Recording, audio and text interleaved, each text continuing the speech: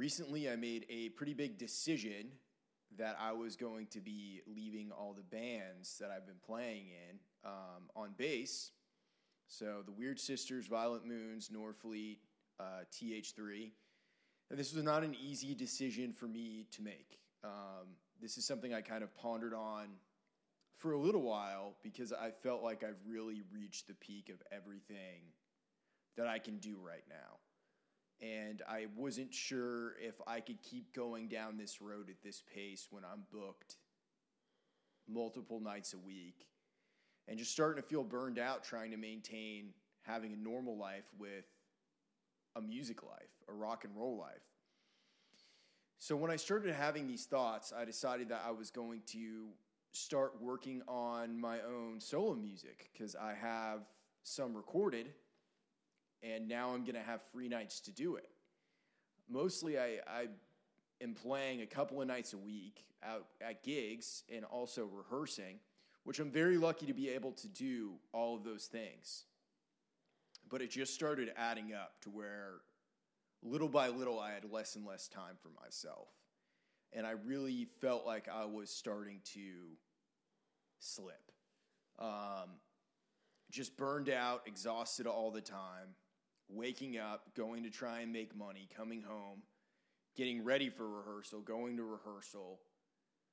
Then it was just a rinse, lather, and repeat. And I really have felt like I'm not going to be able to perform at the level that I need to do all of these things. And I'm incredibly grateful for Gabby and Isaac, of course, from the Weird Sisters, Kira and Aubrey from Violent Moons, and Josh Norfleet of Norfleet.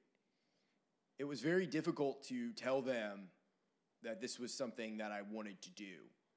I've had a few of these thoughts over the years, and it's hard to walk away from something when I know it's going well. Because it kind of, in a lot of ways, came out of nowhere, but I knew it was a move that I had to make for myself to make the next steps in my career. And luckily, I spoke to everyone, and they all took it really well and were very understanding.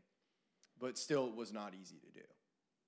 Especially after, I've been involved with Josh. I produced his solo material, and he's really just kicking off his solo career. I just got done recording with Violent Moons. And then with the Weird Sisters, they're just doing their thing and being crazy. So it's hard to walk away from that, but reinvention is necessary. And today joining me is Danny Shaw of Eat Sleep Rock fame and also Nashville carpet cleaning fame. What's up? How's it going? What's up? How are you doing, Danny? Can't complain, man. Just hanging in there. The man with the plan, the boss himself. Oh, I don't know about that. I don't always have a plan, but I try to, and I can see that yours is coming along pretty well. Yeah, hey, man, I don't know if it's coming along pretty well or not yet. I just know I made a decision, and I'm sticking with it. Well, that's the first step right there, yeah. Man. You just gotta, one door closes and another door opens. Yeah, no, for sure. And it's like making that decision, like I would have not given myself, if someone came to me and said, yo, I'm thinking about doing this, that's not advice that I would have given them to do what I've done. And of course I didn't burn any bridges with anyone or anything like that, But, I don't know. It might be completely fucking stupid, but I just felt the need to do it. I just knew that moving forward for myself, I was not going to be able to mentally, physically, or emotionally maintain the high level that I want to perform at. For these people that bring me into their art, you know what I mean? It's their souls being expressed. And I just started feeling like I don't have the emotional bandwidth right now to be able to spread myself across all of these projects. And when that started happening, I also asked myself alternatively, like, what would I want to do? And I was like, well, I've been avoiding being a solo artist for a really long time. I never really imagined myself being a solo artist. keyboardist ever. You know, when I first started playing music, I've always been a bass player.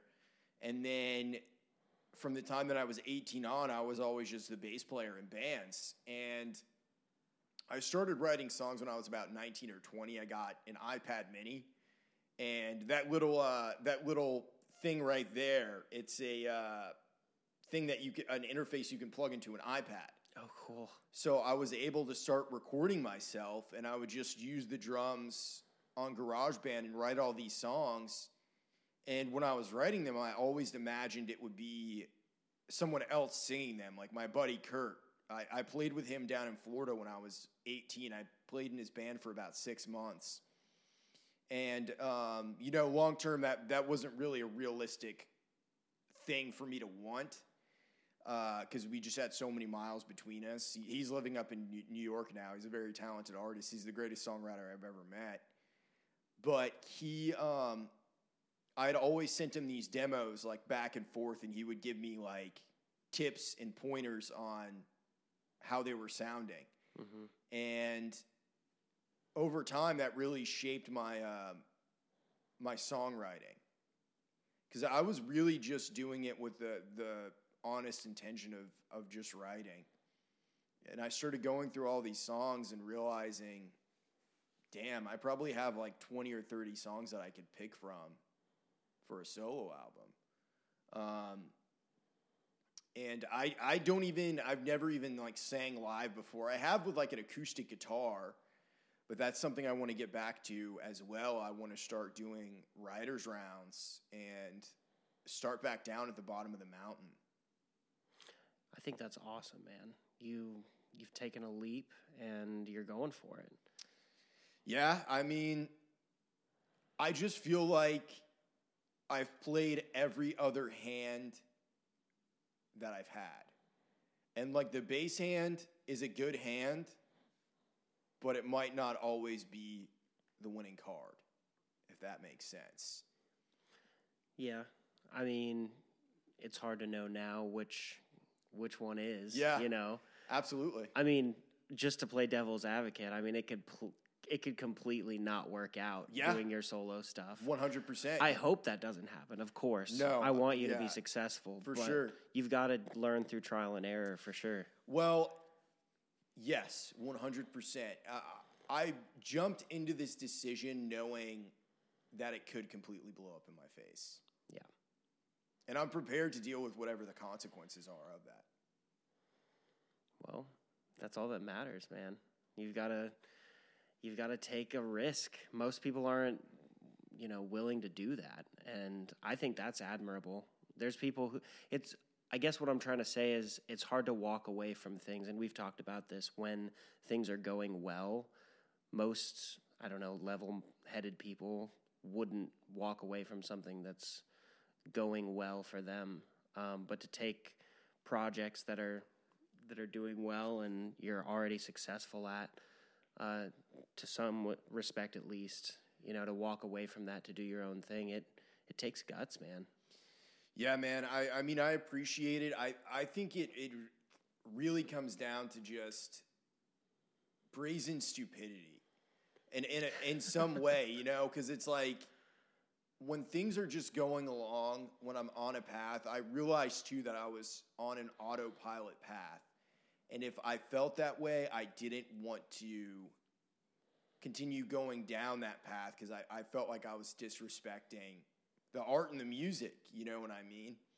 And not to say I didn't give anything less than my best, but I just got into this cycle of wake up, drive, come home, practice real quick, go to rehearsal, try to sleep, and then wake up, drive, go to the show, you know what I mean?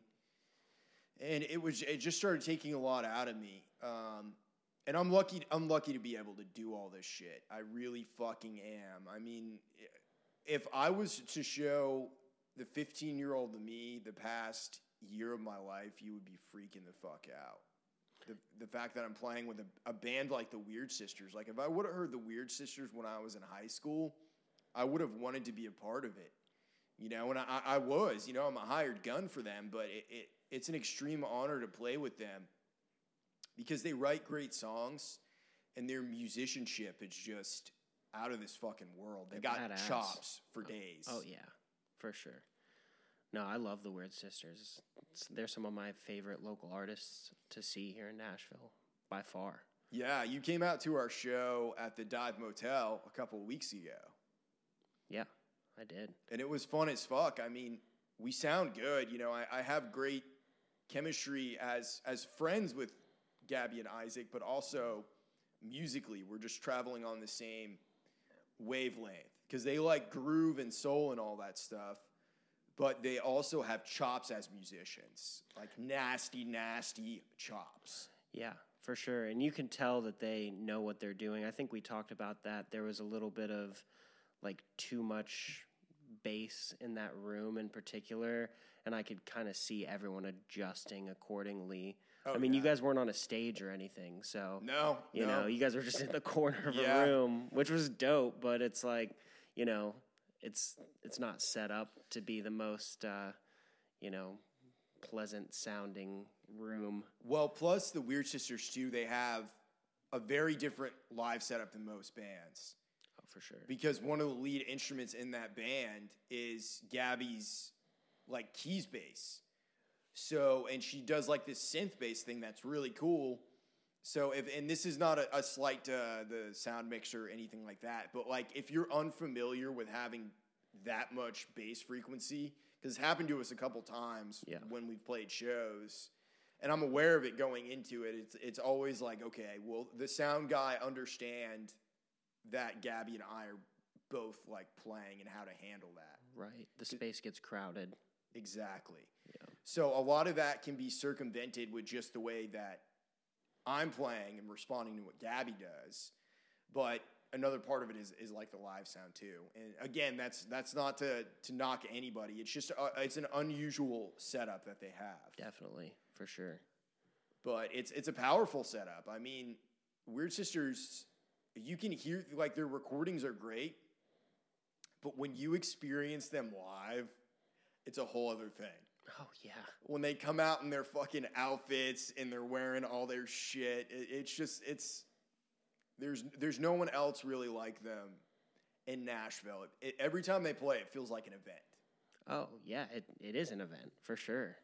I don't think I've ever gone to a Weird Sisters show where there's not, if it's not a completely packed house, it's pretty damn close. They got a following. And what's crazy, too, it's hard in a town full of musicians to make that happen. Yeah. But everybody knows that they're the real fucking deal. They're seen as like the best in the East Nashville, seen by a lot of people. Yeah, we'll know what it is, and I think we've talked about this. I say it all the time, is that Nashville is a town of great musicians, but not a lot of great bands, and they're the exception to that rule. They're great individual musicians as well. Yeah. But they are a great band.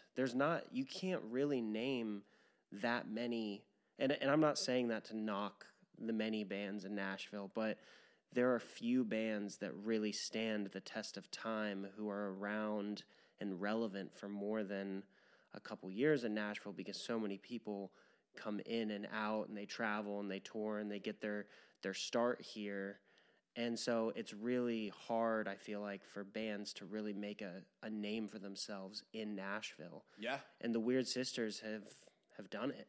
No, they have. You know, and I think so much of it has to do with just who they are as a people. You know, really, because being friends with them for this long, you know, I always kind of saw the inner workings of the band and understood what it is that their mission is.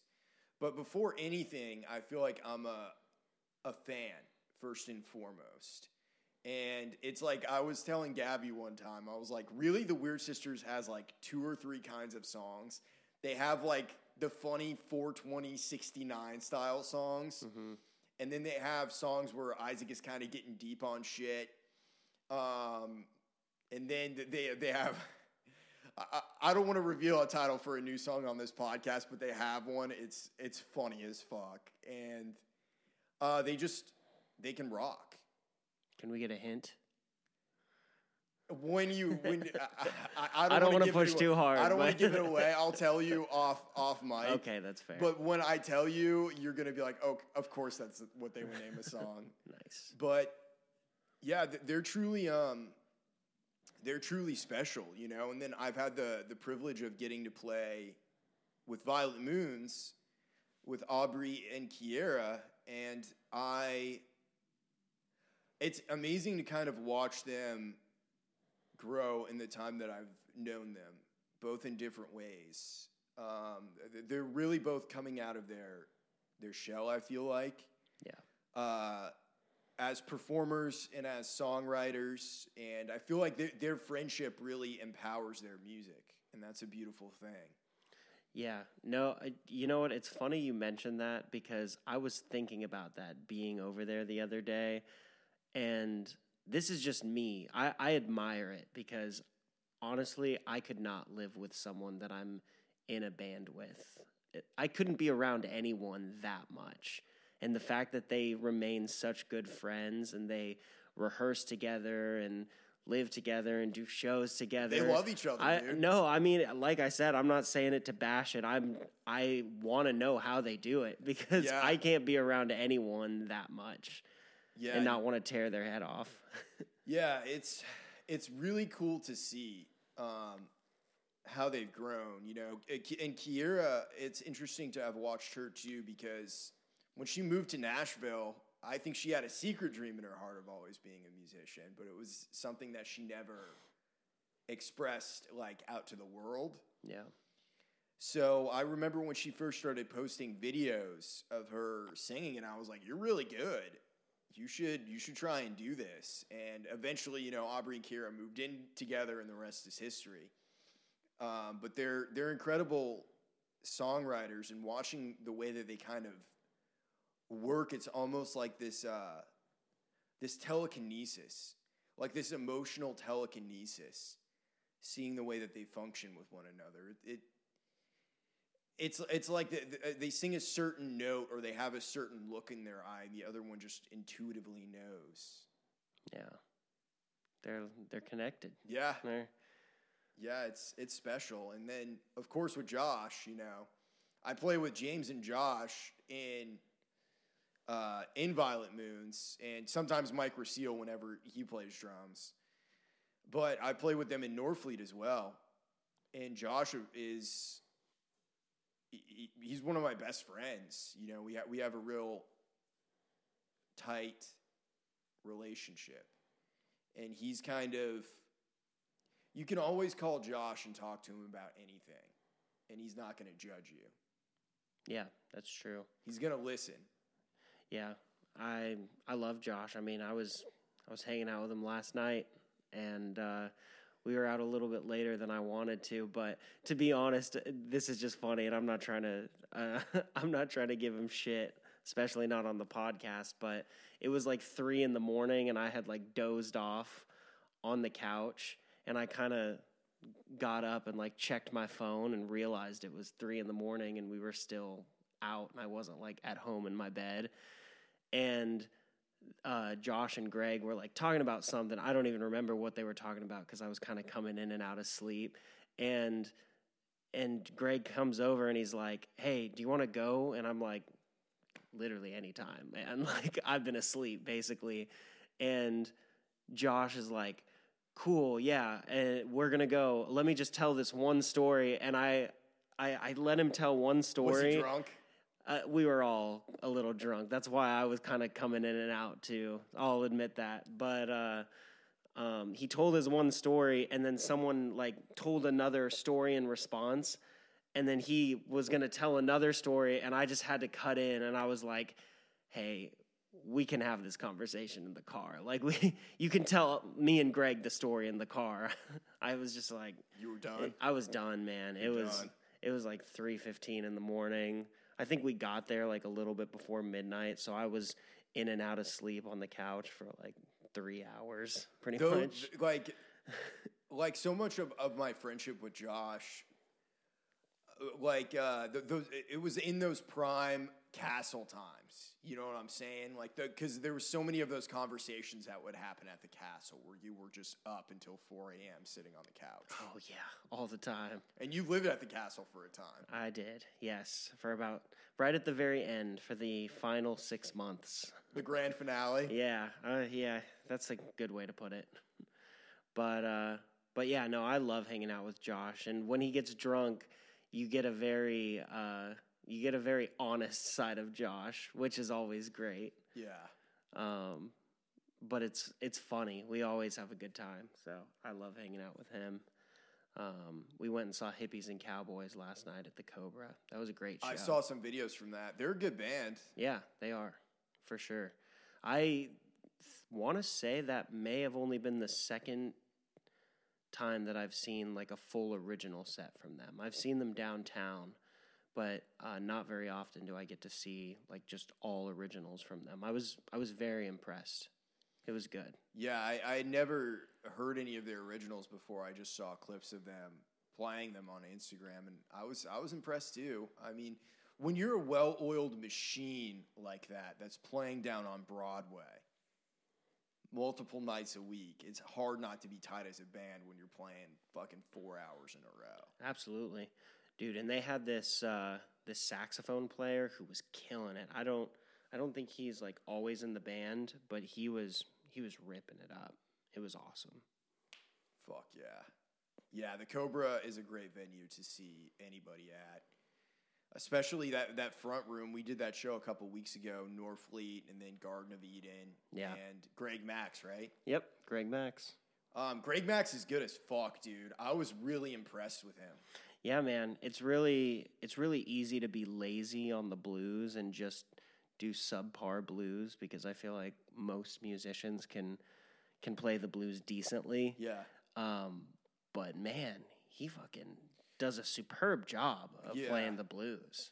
No, for sure. What I notice is just the attention to detail in their songs because it's like a blues trio, which again, it's super easy to phone that in, but to do it in a meaningful way, it was just real, you know.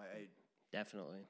I really dug him. Yeah, he's a good singer too. Yeah, you know? Absolutely. Yeah, I was impressed by them. I hope to see more and more of them.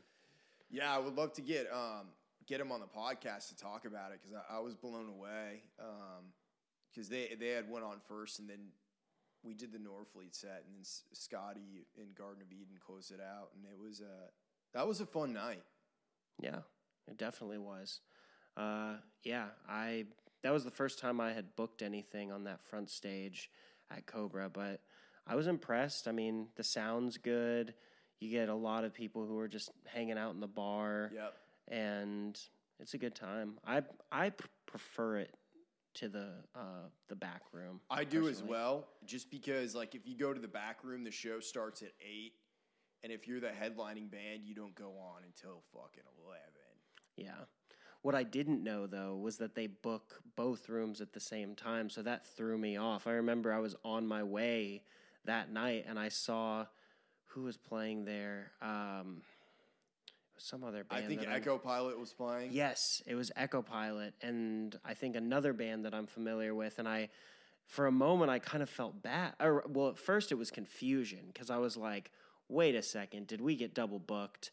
And then I was like, oh, yeah, they have another stage. But then I was also kind of like, well, fuck, I like those guys too. Like, I don't want to be stealing their crowd, you know? Yeah, no, it's funny because, I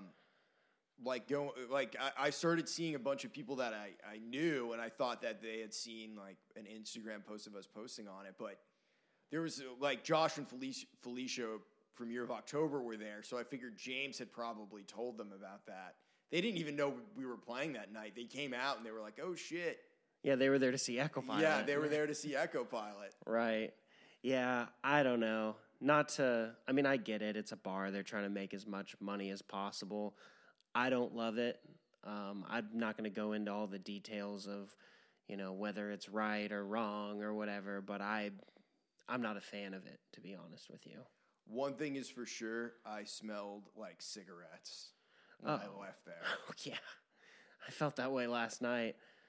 It was funny. Someone said something to me because I'll admit, when I get a little drunk, I like to smoke a cigarette here and there. But drunk cigs don't count. Yeah, sure. Tell that to the doctor. But yeah, I was smoking one, and I went to go step outside, and someone said to me, they were like, you can smoke inside. And I was like, I know. I just want to actually have a little bit of oxygen in between the puffs of cigarettes, no shit. So, and their back patio has gotten pretty nice. They fixed it up. Yeah, they put like new gravel back there. There's a lot of like nice. They actually have. I don't know if they just leave them out there. I would hope not. But they have like some nice couches out there. They're uncovered, so they have to probably bring them in at some point. Speaking of nice back patios, have you seen the new like game terminal? What they've done back there? Have you been to Game Terminal before? I have. I was there, I want to say it was probably last, maybe like August or September. So when did they open? Do you know? I'm not trying to put you on the spot. I just don't remember. No. I think they opened during the pandemic. Okay, yeah, that sounds right. But I went there last year. I want to say probably end of summer. And I remember them having like a big back patio with like different games and stuff that you could do. Mm-hmm. And don't they have like barbecues back there and shit too? Or am I imagining that? I don't know if they have barbecues back there. When I went there a couple of weeks ago, I actually went there with Josh, Aubrey, and Greg. Oh, cool. After a show I played, a house show. And there was like these igloo tents, these clear igloo tents, because it was still kind of cold, so people were going in there to like hang out and chill and shit. Oh, very cool. But I love that place. It's such a cool vibe. Plus, I'm a geek when it comes to pinball. I love pinball. Nice. Now, don't correct me if I'm wrong. Pinball is one of the things that you do have to pay for there, right? Yes, correct. Okay. Yeah, you have to get tokens. Okay. And they have a bunch of free games in the middle. Yeah, I remember that. And it's just like a cool vibe, I love like all sorts of pinball machines. I like all the old like spooky themed ones, like Addams Family or the Elvira one or the Munsters. Yeah, they have so many different kinds there. They have like Led Zeppelin. It's a bunch of cool shit. Yeah, no, it's huge. I couldn't believe it the first time I went there. I was like, because I've been to, what's the one on, I think it's on 2nd Avenue downtown. They have a barcade, is that, or HQ. HQ, yeah. HQ, that's what it was. And that's a cool place, but it's not very big in comparison. And I just remember going there and being like, wow, this is huge. Yeah, it's a cool idea for a bar. Yeah. It's an original idea. I think it's genius. I love going there. It's one of my favorite spots in Nashville. I've taken a few like dates there, and I always tell them, look, I promise I'm not about to serial murder you behind a warehouse, because you're driving there and it's like you're in this industrial area. Yeah, and there's nothing else around, and it looks super sketch until you pull into the parking lot. Yeah, that's the south side of Nashville for you. Oh yeah, no, it's interesting in Nashville at times. That's for sure. I remember the first time I went to what was it? Little Harpeth is kind of in a. Do you remember Little Harpeth Brewery? Have you been there? I haven't been there. I know what it is though. It's kind of the same thing. It's in like a kind of industrial looking area of town, and you're kind of like, are you taking me to a warehouse? But what's cool about Little Harpeth is it is actually a warehouse, but it's a brewery. Is that down close to Brentwood? I'll be honest with you. I was in a car with someone else who was driving, and I was already very drunk the one time that I was there, so I couldn't really tell you, to be honest. But I do remember being kind of like what you said. I was like, where the fuck are you guys taking me? Like, am I about to get whacked or something? Yeah. And then I walked in and I was like, oh, this is dope. They have like barrels of beer everywhere. Or, well, not barrels, but, like big ass things of beer all over the place. They used to do kick-ass shows there, but they don't anymore, as far as I know. I saw a video of Marcus King playing there one time. How long ago, do you know? This has got to be a year ago, over a year ago. I think it was around the time he released his album that he did with Dan Auerbach. Okay. Yeah, that makes sense, because I actually emailed them around the time everything started opening back up, and they said that they were not doing shows anymore. Little Harpeth? Yeah. Interesting. Yeah, I always heard kind of mixed reviews on the sound there. Like, sometimes the shows would be fine, and other times it would be kind of shitty, like the sound would, just because the space itself. Yeah, it's like literally a warehouse, you know. I will straight up tell you right now, I will put my name on it as to who has the worst sound in Nashville. Oh, no. I'm calling him out. Bastion. Have you ever seen a show there? No, I've never even heard of it. So it's a restaurant that's over by like Wedgwood, Houston. And I played a show there with Dustin Sellers. This was another band that James and I were in. Mm-hmm. And they had, like, we have a high ceiling in our house. It was probably triple this. Oh, shit.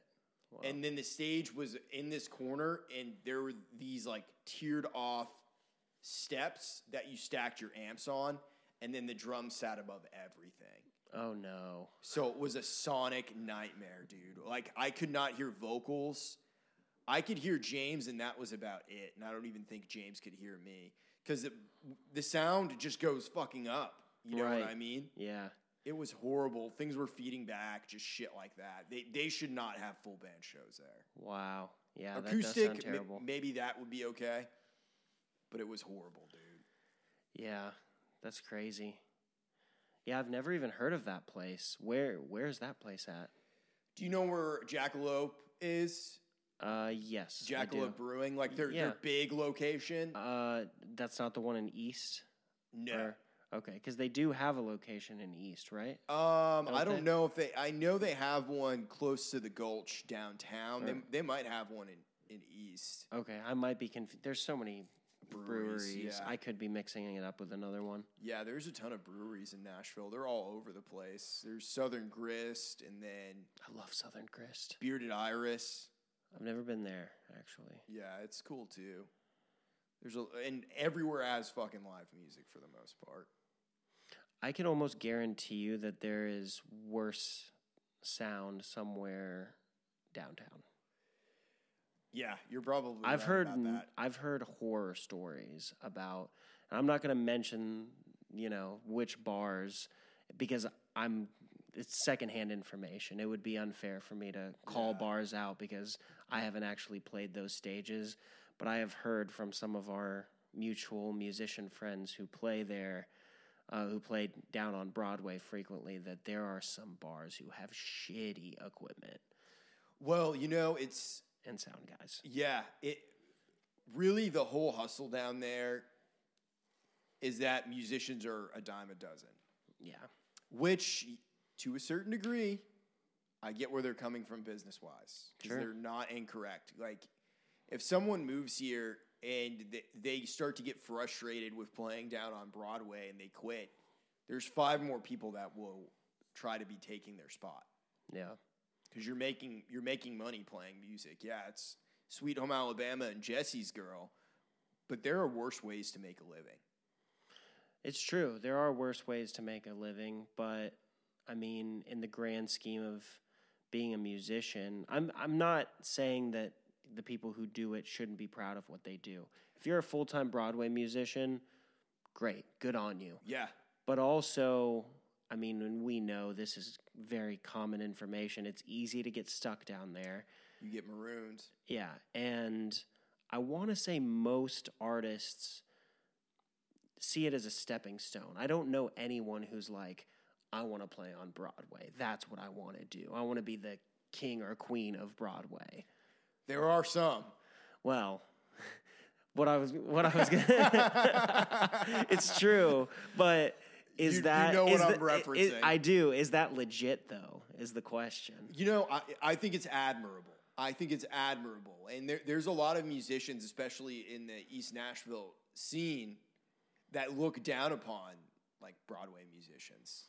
See, I'm half and half. I think that if it's a stepping stone, then there's no reason to look down on it. I agree. I 100% agree. I definitely admire what they're doing. Like Scotty, for instance, he's out there fucking hustling, man. Bingo, yeah. And I hadn't seen, like, that Cobra show, I hadn't seen Scotty play in a long time. And I saw him, and he just looked a million times. Like, I probably saw Garden of Eden, last time I saw them was pre-pandemic. Oh, wow. So, and that was my first time seeing them between, like, original sets, and it was really fucking good. Like, the showmanship was there, and he's just, you can tell he's grown as a musician and taken it to another level. Yeah, man, it's like the rock and roll trenches, you know? It is, absolutely. No, and I think that's valuable training for a lot of musicians, because it's something that I still have a desire to try eventually, just for the challenge of it. Yeah. Of playing those 4-hour shifts and doing all that shit, because that seems fun. I think it would be a lot of fun to be playing like Sweet Child of Mine and Mr. Brightside and all that shit. Definitely. Yeah, I think the one thing Scotty in particular actually brought up to me the other day, and I had never really given this a lot of thought, but he told me, he was like, you know, if we ever do get to the point where we're playing like on a national tour or something like that, he was like, playing for 2 hours is going to be nothing to us now. And that is, I think, one of the biggest values that musicians can get from Broadway is the stamina. Because you play for 4 hours and there's no worldwide touring musical professional who has to get up on stage and play for 4 hours straight. No. And, you know, you basically do it for what's considered chump change in the grand scheme of things on Broadway. And I'm not saying that as a demeaning thing. Good change if you're a musician, though. Sure, yeah, especially in Nashville. I mean, it's tough here. It's really hard to get paying gigs. So those are some of the best paying gigs in town. I'm just saying on the larger scale, you know, of being a musician, a couple $100 is nothing compared to, you know, Aerosmith, who probably jumps on stage and makes, you know, a couple $100K to play for 2, maybe 2.5 hours tops, you know. Greatest hit set. You're playing a greatest hit set when you do that. Yeah, exactly. Yeah. But they're not any longer. I would say 3 hours tops. I once saw a Green Day concert that was a live video concert, and they usually go all out for these live video concerts. And I was there, and they told us ahead of time. They were like, we're gonna make this a kick-ass show because it's all gonna be on video. It's a live video concert, or well, not live, but it's a video. It was live for me. Was it one of those iHeartMedia?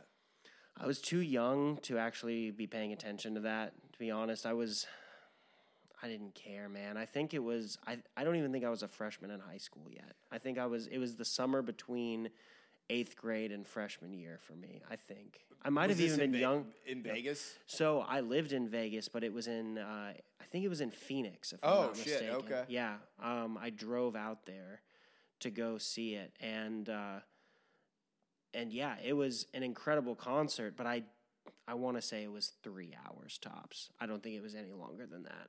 Green Day is a great live band. Oh yeah, they kill it, man.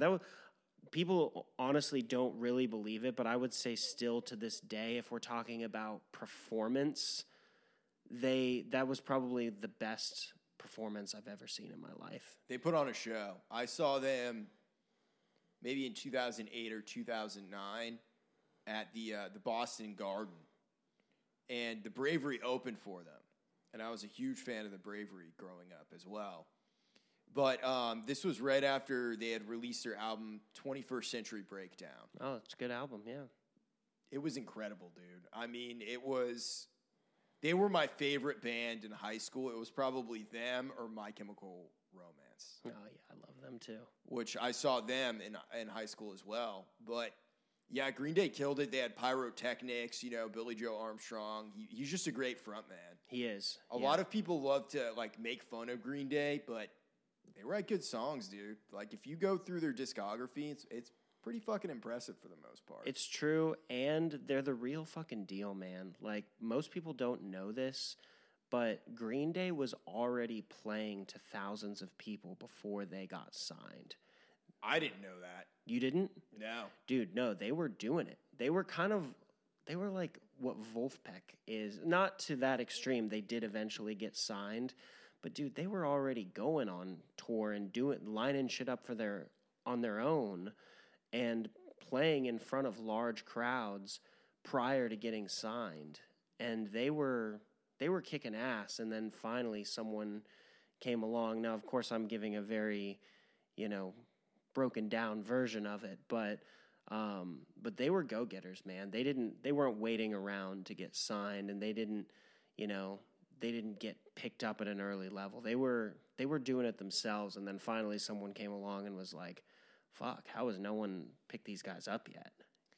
That's one of my early musical memories is Green Day. Like the Basket Case video, being like 5 or 6 and seeing that and seeing the When I Come Around video and Good Riddance and all of that.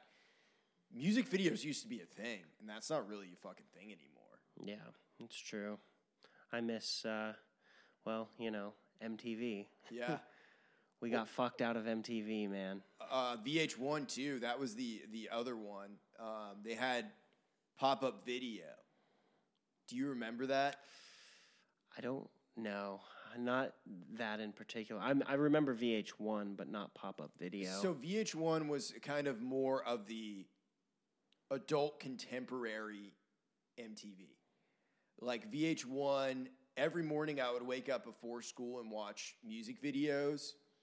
And they were playing like She Will Be Loved nice. by Maroon 5. And like the pop-up video thing was there would be facts like pop up on the screen while the video was happening, and it'd be like they had to do like 10 takes of this because the singer kept laughing when he was supposed to be crying, or they recorded this song in Malibu with Rick Rubin, whatever the fact was. Yeah. So pop-up video was like the original Wikipedia for music.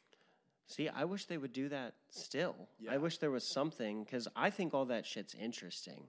I love music trivia, I do too. Just facts and, like I remember one time I was, and this is a little off topic, but I was talking to someone about how in the song Whole Lotta Love, the part where Robert Plant's like, way down inside, and you can kind of hear it in the background. You know what part I'm talking about? I do. And I was talking to someone and I was like, did they use an echo effect? Or, I mean, think about when it was recorded. Like, did they even have the ability to do that shit, really? To that extent, And I was like, there's no way. And so I looked it up, and it's actually bleed from the John Bonham's headphones from the drum track. Oh, shit. And the engineer didn't catch it until Led Zeppelin had already, like, flown somewhere else, like, to another country. And so they called him up and were like, hey, there's bleed from the drummer's headphones into the main track, and it's there. There's really no way to get rid of it. And they were just like, we're not coming back to record it. Just leave it in there.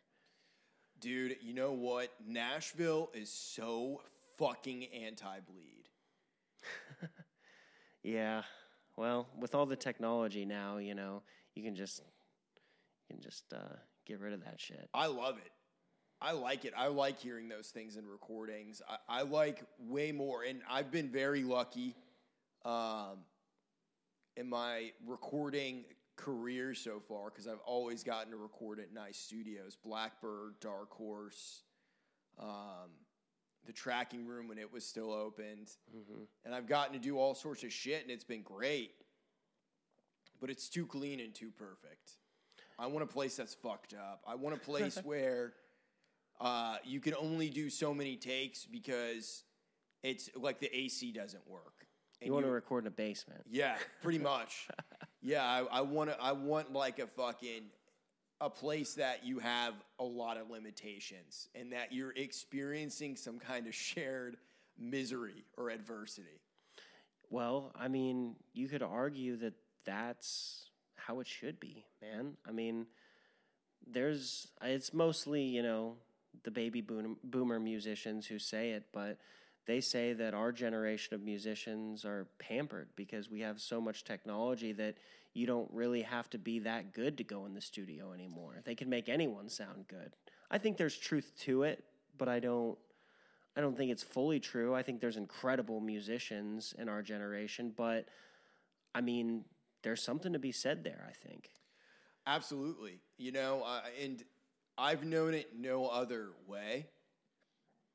But just looking at what I've, even learning bass, I could look up YouTube videos of a band I really liked playing music live, like let's say Green Day, for instance, and watch how they fucking actually, like Mike Dirnt actually played the song on bass. And like, this is what the tab says, but he's not doing that. He's hitting this note here or something like that. And I was able to see that, and then that developed my ear further because then I was able to hear those notes that I wasn't able to hear before. Right. Yeah, no, I think, wait, so are you saying that the technology has helped you? Is that? Absolutely, it's helped me.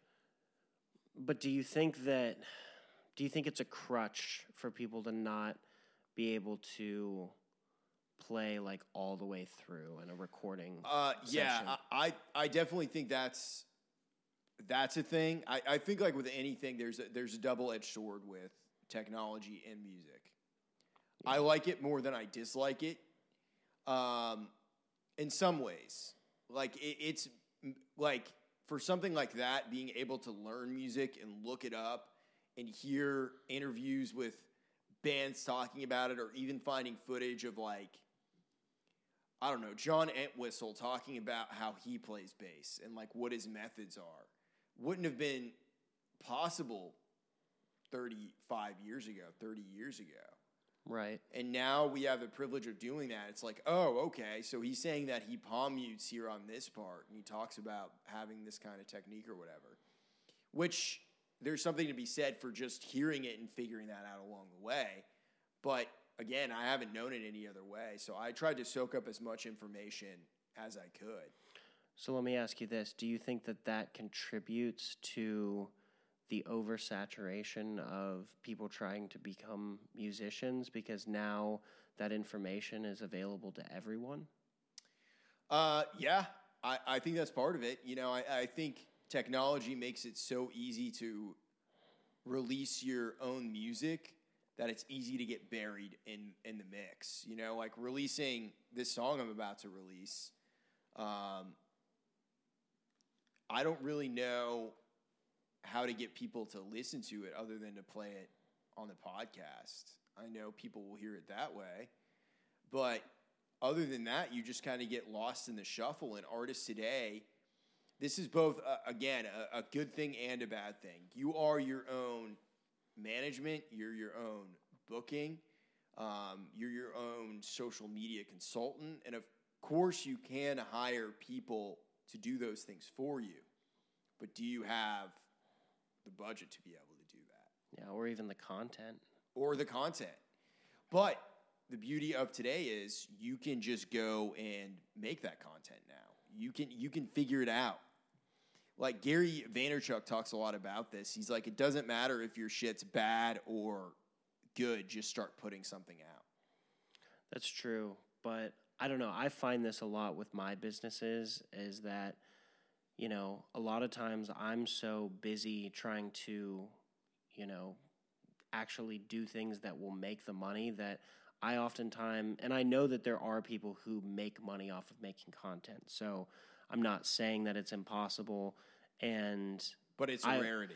It's a rarity for sure. And I find with my own stuff that it's a struggle. It's often like feeding an endless fire, like creating content to just feed this fire of, promotion and, social media and stuff like that. It's like sometimes I get overwhelmed. I'm like, who has time to make a video or make a recording or take a picture of you doing something interesting? You know, who has that much fucking time to do all that? No, I agree. And it's like, I don't necessarily feel like I'm good at the social media thing or enjoy it. Truthfully, I wouldn't probably have any social media unless it was for the fact that I do music and I do this podcast. Yeah. Which I think social media is a great thing.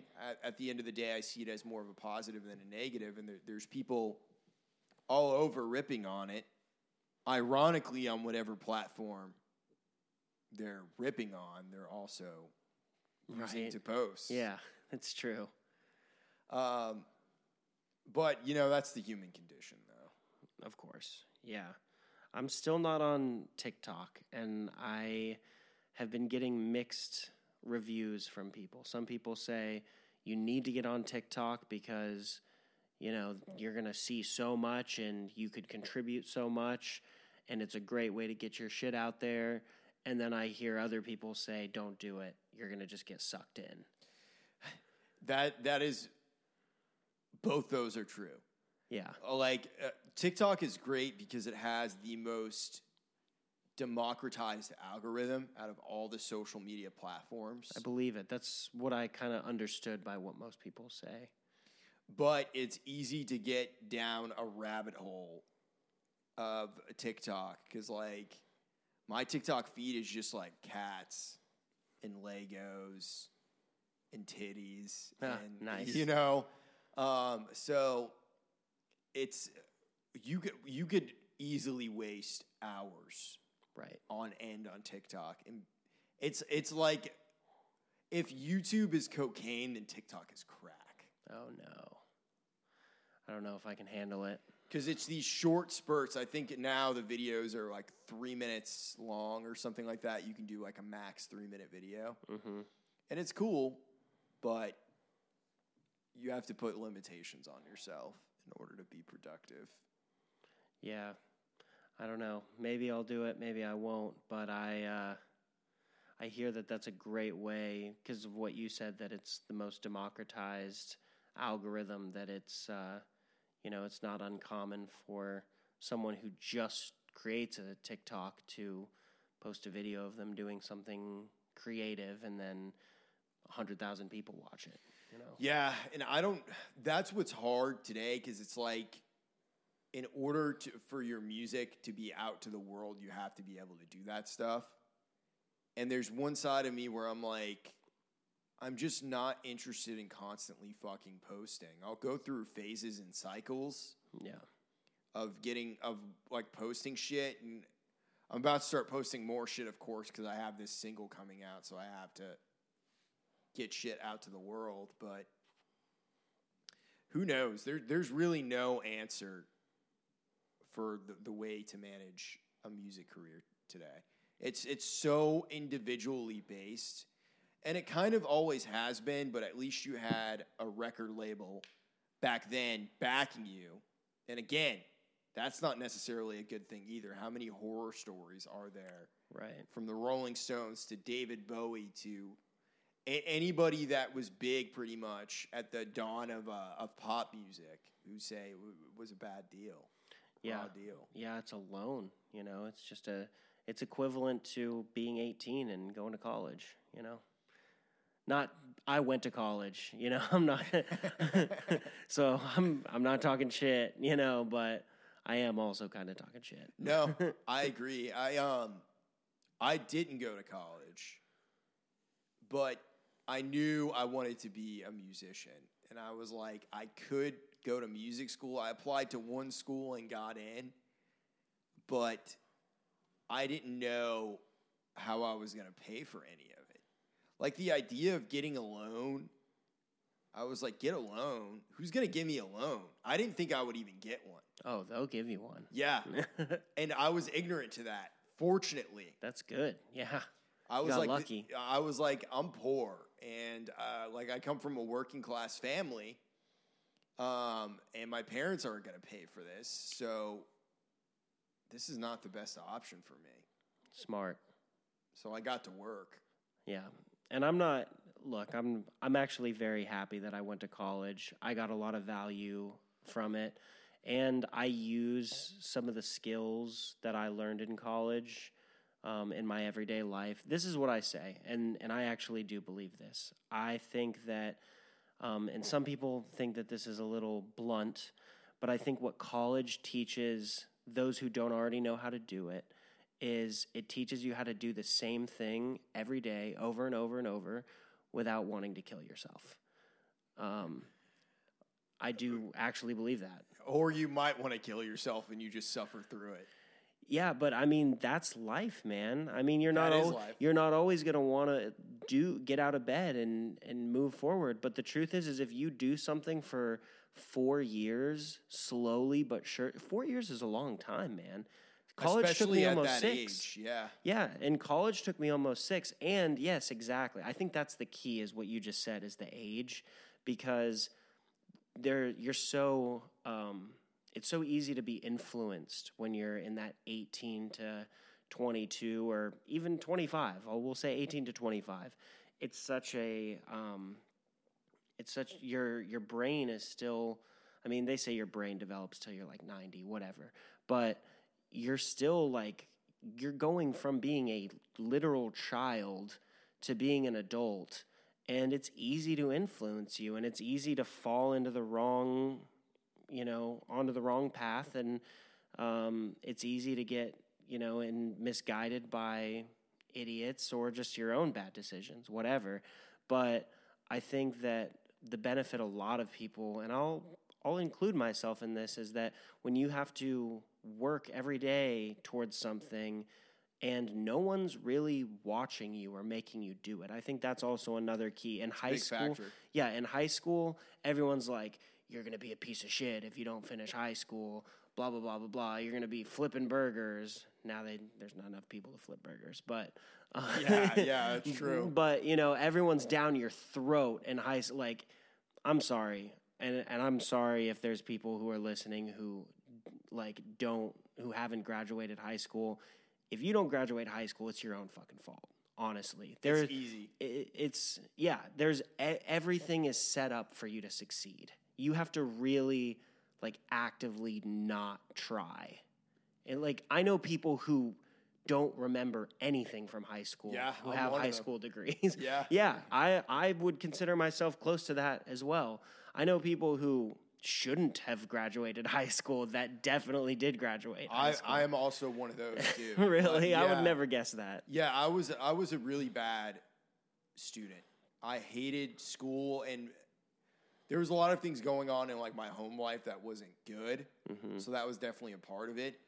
But I hated I just knew that I wanted to be a musician, and not every teacher, but a lot of teachers tried to convince me out of it. And they said I was smart and I didn't apply myself and all that shit, which was true. It was absolutely true. I didn't apply myself at all, but I got to be 2 weeks away from graduation. Yeah. And you have to pass English all 4 years in order to graduate. And I was failing English 2 weeks away from graduation. So this was at the point when seniors had already left school. So no one was even hanging out around school or anything like that. I had missed, and I was horribly fucking suicidally depressed my senior year. Oh, I had missed half the days. Oh damn, yeah. That'll do it, man. Yeah, and I just didn't give a fuck at that point because I had no hope for a future in my mind. Everybody was going to college, and I was I just got to work and fucking go out into the adult world or go out into the world. And that was really honestly a strength, though, of just jumping headfirst into shit. Yeah. Because I was always the youngest person wherever I went in professional situations. Now I'm on the other side of that. I'm no longer the youngest person in the room. I'm not the oldest person in the room. No. But I'm not the youngest. I'm right in the middle now. Yeah. Which isn't a bad thing. But I think, to me, it sounds like you already had the ability, though, even though you may not have thought about it and applied it towards high school, but it sounds like going into the real world, you had the ability to, apply yourself and work on things little by little. Yeah, no, I did. I mean, my first job was at a recording studio when I was 15. Yeah. Wow. So I was very fucking lucky, man. I look back at shit like that. Like, I moved in next door to this guy. His name was Taylor Messplay. And he owned a recording studio and a live venue. And he was my next door neighbor, and he was making a full-time living off of music. Oh, cool. Nice. So seeing that at a young age was very influential. And then my senior year is when I met this guy, Matt Fogg, who I've had on the podcast, and I've talked about him before. But he basically taught me how to be a good bass player. And what he explained to me and showed me what it was like to be a working musician, because he was also that was his full-time living, was music. He owned a music school, and in the summers he would teach in a wedding, or he would play in a wedding band that he ran. And like, the wedding industry is gigantic in Maine. Like, a lot of rich people from Boston and New York. Really? Yeah, they go to Maine to have, like, their kids have weddings there and shit. And it's a big deal. Cool. So there was 2 adults in my teen years that was like, yeah, you can do this. But they both said, it's not easy. It's true. They weren't lying.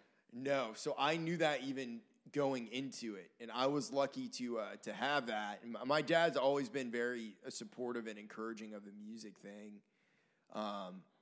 He had told me, just figure out how to get paid. Yeah. If you want to do it. Establish and maintain a cash flow. Yeah, right. Yeah. My dad, he still wonders that. Sometimes he's like, so sounds like a great idea that you have, but how are you going to make money? And I'm like, I'm working on that part, Dad. Yeah. It's hard, dude. I mean, I don't know. Like, I look at my life now,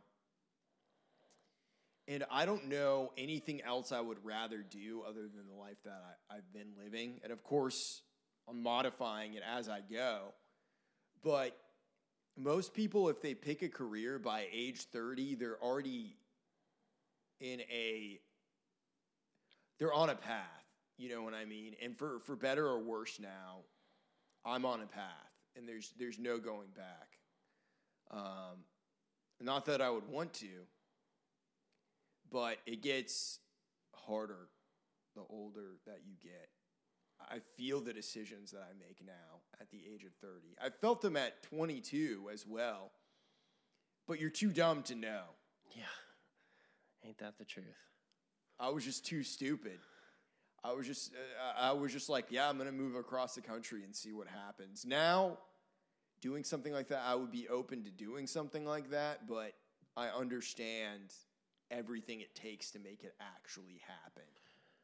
Yeah, that's important, man. It's funny, and this is true. I actually got a call from a friend earlier who lives in North Dakota. He's a childhood friend. I've known him since, I think I was 12 years old. Damn. And he calls me up today, and he tells me that he's in a kind of a rough spot, and not to divulge too much, but he has a child, and he's paying child support. He's younger than me, too. Tough. It is tough. And he calls me up, and he tells me he's just going through it and just kind of done with the situation that he's in. And we had talked, I've told him over the last couple years, hey, come and visit Nashville. Nashville's a great place to come visit. You've always got a place to stay at my house. And, if you need a little bit of work on the side, while you're here, I can provide a little bit of work. That's one thing that I can always do. I can always put my friends to work. Yes, you can. But, so he calls me today, and I can tell he's, aside from what he's saying, I can hear by the tone of his voice that he's just not in a great spot. And he starts asking about if, he sends me a deposit, if, maybe we could work out a living situation. I was like, well, don't you want to come visit first? And he's like, man, I'm just so done with this. Like, I would just I would just pay you to like rent a room from you. And I'm like, okay, well, let's back up here for a second. What's actually going on? And he starts to tell me that, he's having problems with his car. He doesn't have a reliable vehicle and this and that. And again, I'll mind you, I want to say he's 23, 24, something like that. He's a couple years younger than me. And I could tell he was in a really bad spot, and he was on his lunch break, so he didn't have a lot of time. But he's telling me all this stuff, and I had to stop him. I had to say, hey, man, I understand that you're going through this, and I'm always going to be your friend, and I'm always here for you. But here's the truth. I was like, if your car is not working very well and you don't at least have minimum $1,000 saved up, you are going to have more trouble here in Nashville than you have there in North Dakota. You're just trading problems. Exactly. I said to him, I was like, look, man, I empathize with you, and I understand how appealing the fresh start sounds and all that stuff. Everyone talks about a fresh start, new place, and it always sounds great. But man, I told him, I was like, Nashville's fucking expensive, dude. I was like, it's expensive to live here. Gas isn't cheap anywhere, but there's some areas it's $4.50 a gallon here, and food's expensive. It's just not a cheap place to live. I mean, even the cheapest room that you're gonna get is $5.50. You know what I mean? That's about as low as it gets here in Nashville. I'm sure there's something cheaper, but for a decent room with some non-predator guys, that's about as good as it gets. And so I told him, I was like, look, man, I'm always here for you, but this is what you need if you want to come here. I said, if you want to come and visit and stay on my couch, you've always got a place to come and visit for a mini vacation, but do not pack up your shit and get in your car if you don't at least have this, and this in order. Yeah. No, I did it multiple times, and it's true a fresh start is good, but it wears off after about 2 or 3 months.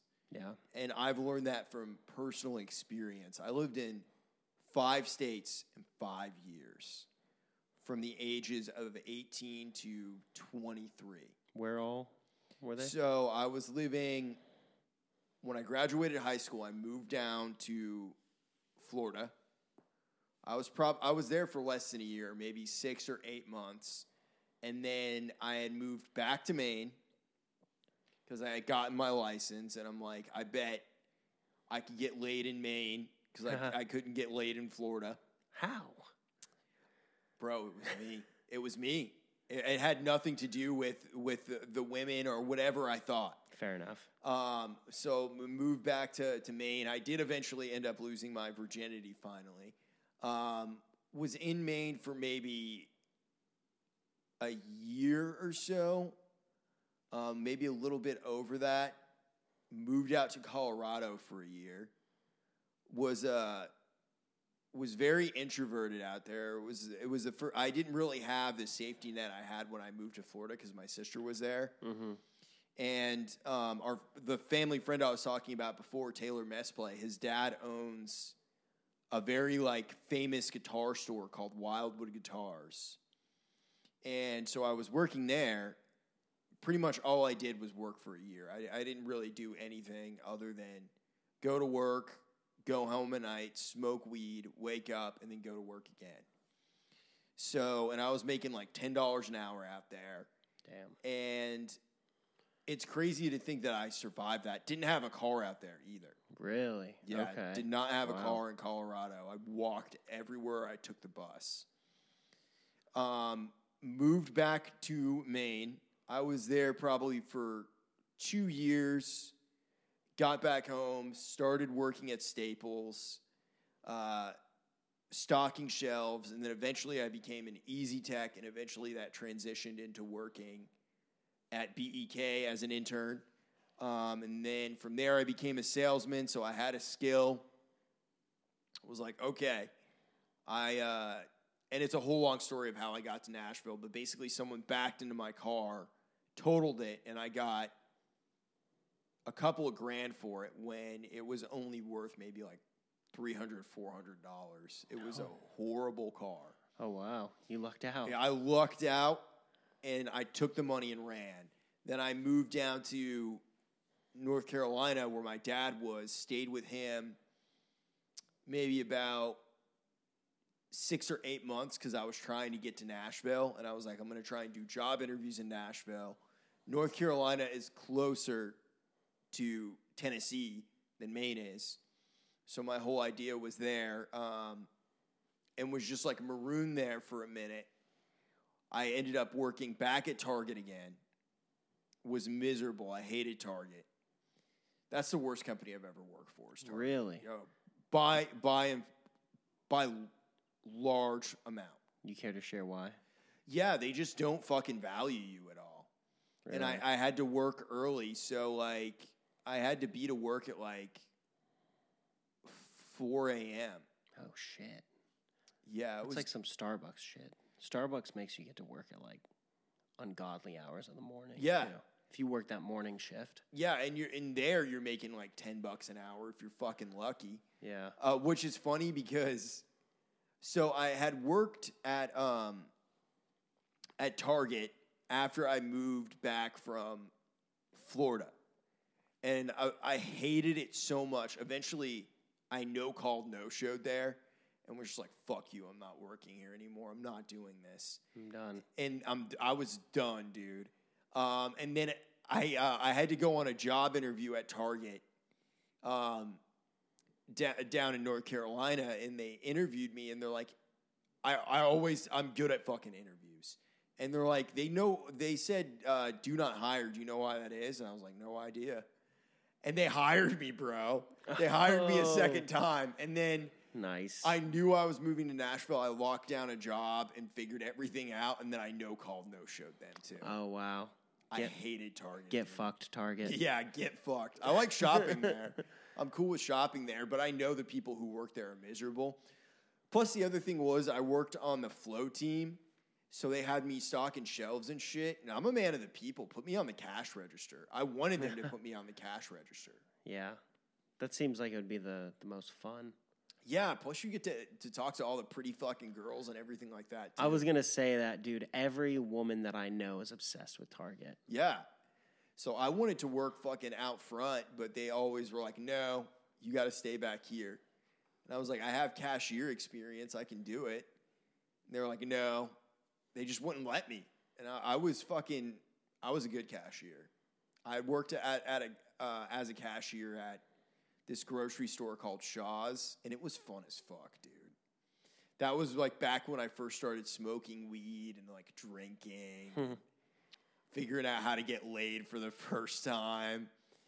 So it was a great time. But yeah, the stupidity of youth. Yeah. So, wow, that's a lot of traveling in a pretty short amount of time. A short amount of time, and also being broke the whole time. Yeah, that's what's tough. And half the time not having a car. Yeah, that's the worst, man. When you have a car and then you go back to not having a car, it's like getting your arms chopped off. Yeah. Yeah, it sucks, dude. I mean, just walking everywhere in Colorado, it was definitely a challenge. Yeah, I can't even imagine. There was one time that I actually in college I let one of my friends borrow my car, and it was actually I know specific because I think did you live here in 20? When did you move here? I moved here in 2015. Okay. Well, you were not here. In 2014, the winter of 2014 was one of the worst winters that they had in like almost a decade here. And I lived in Murfreesboro, and in Murfreesboro, like they're starting to get really good roads out there, but in 2014, they were not really on it. And I was driving a 98 Chevy Malibu. I was working at Arby's at the time. And my buddy had just moved to Murfreesboro with me. And, I was going to college, and I convinced him to move out, like a lot of people do here in Middle Tennessee. They're like, oh, it's so great here. Come out here. And so he moved out. I got him a job at Arby's. And we worked different shifts because I was going to college. And so he would work a lot of times like early morning shifts, and I'd have to go to class. And he wrecked my car, man. And not only did he wreck it, but he left it in the parking lot, and then it got towed. And I had to find out later, like hours later, because he said his phone died. Oh no! Yeah, and my car was fucked. To be honest with you, it was the whole wheel was like turned.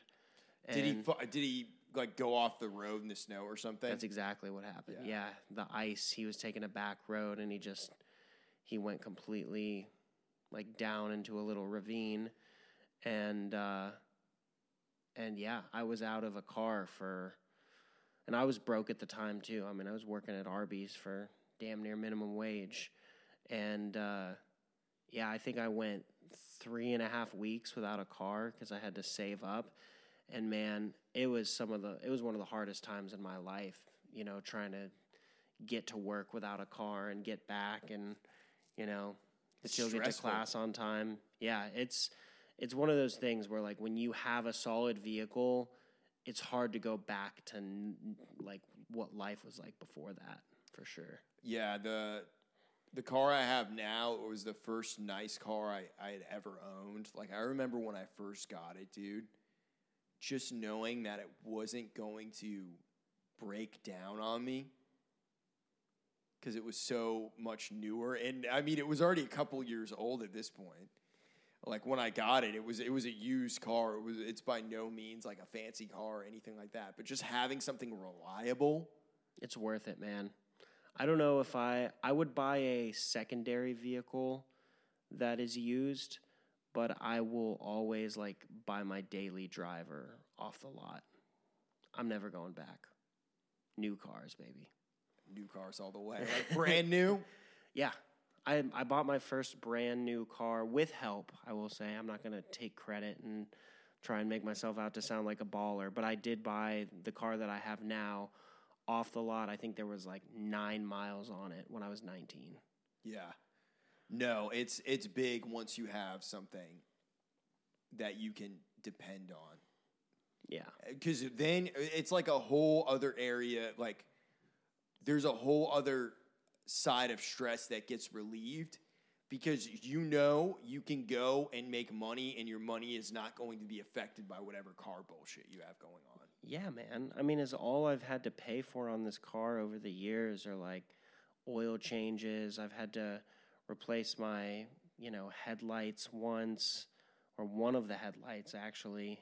I had to replace my windshield wipers, and then I think I got just recently, like a year ago, I got a brake job.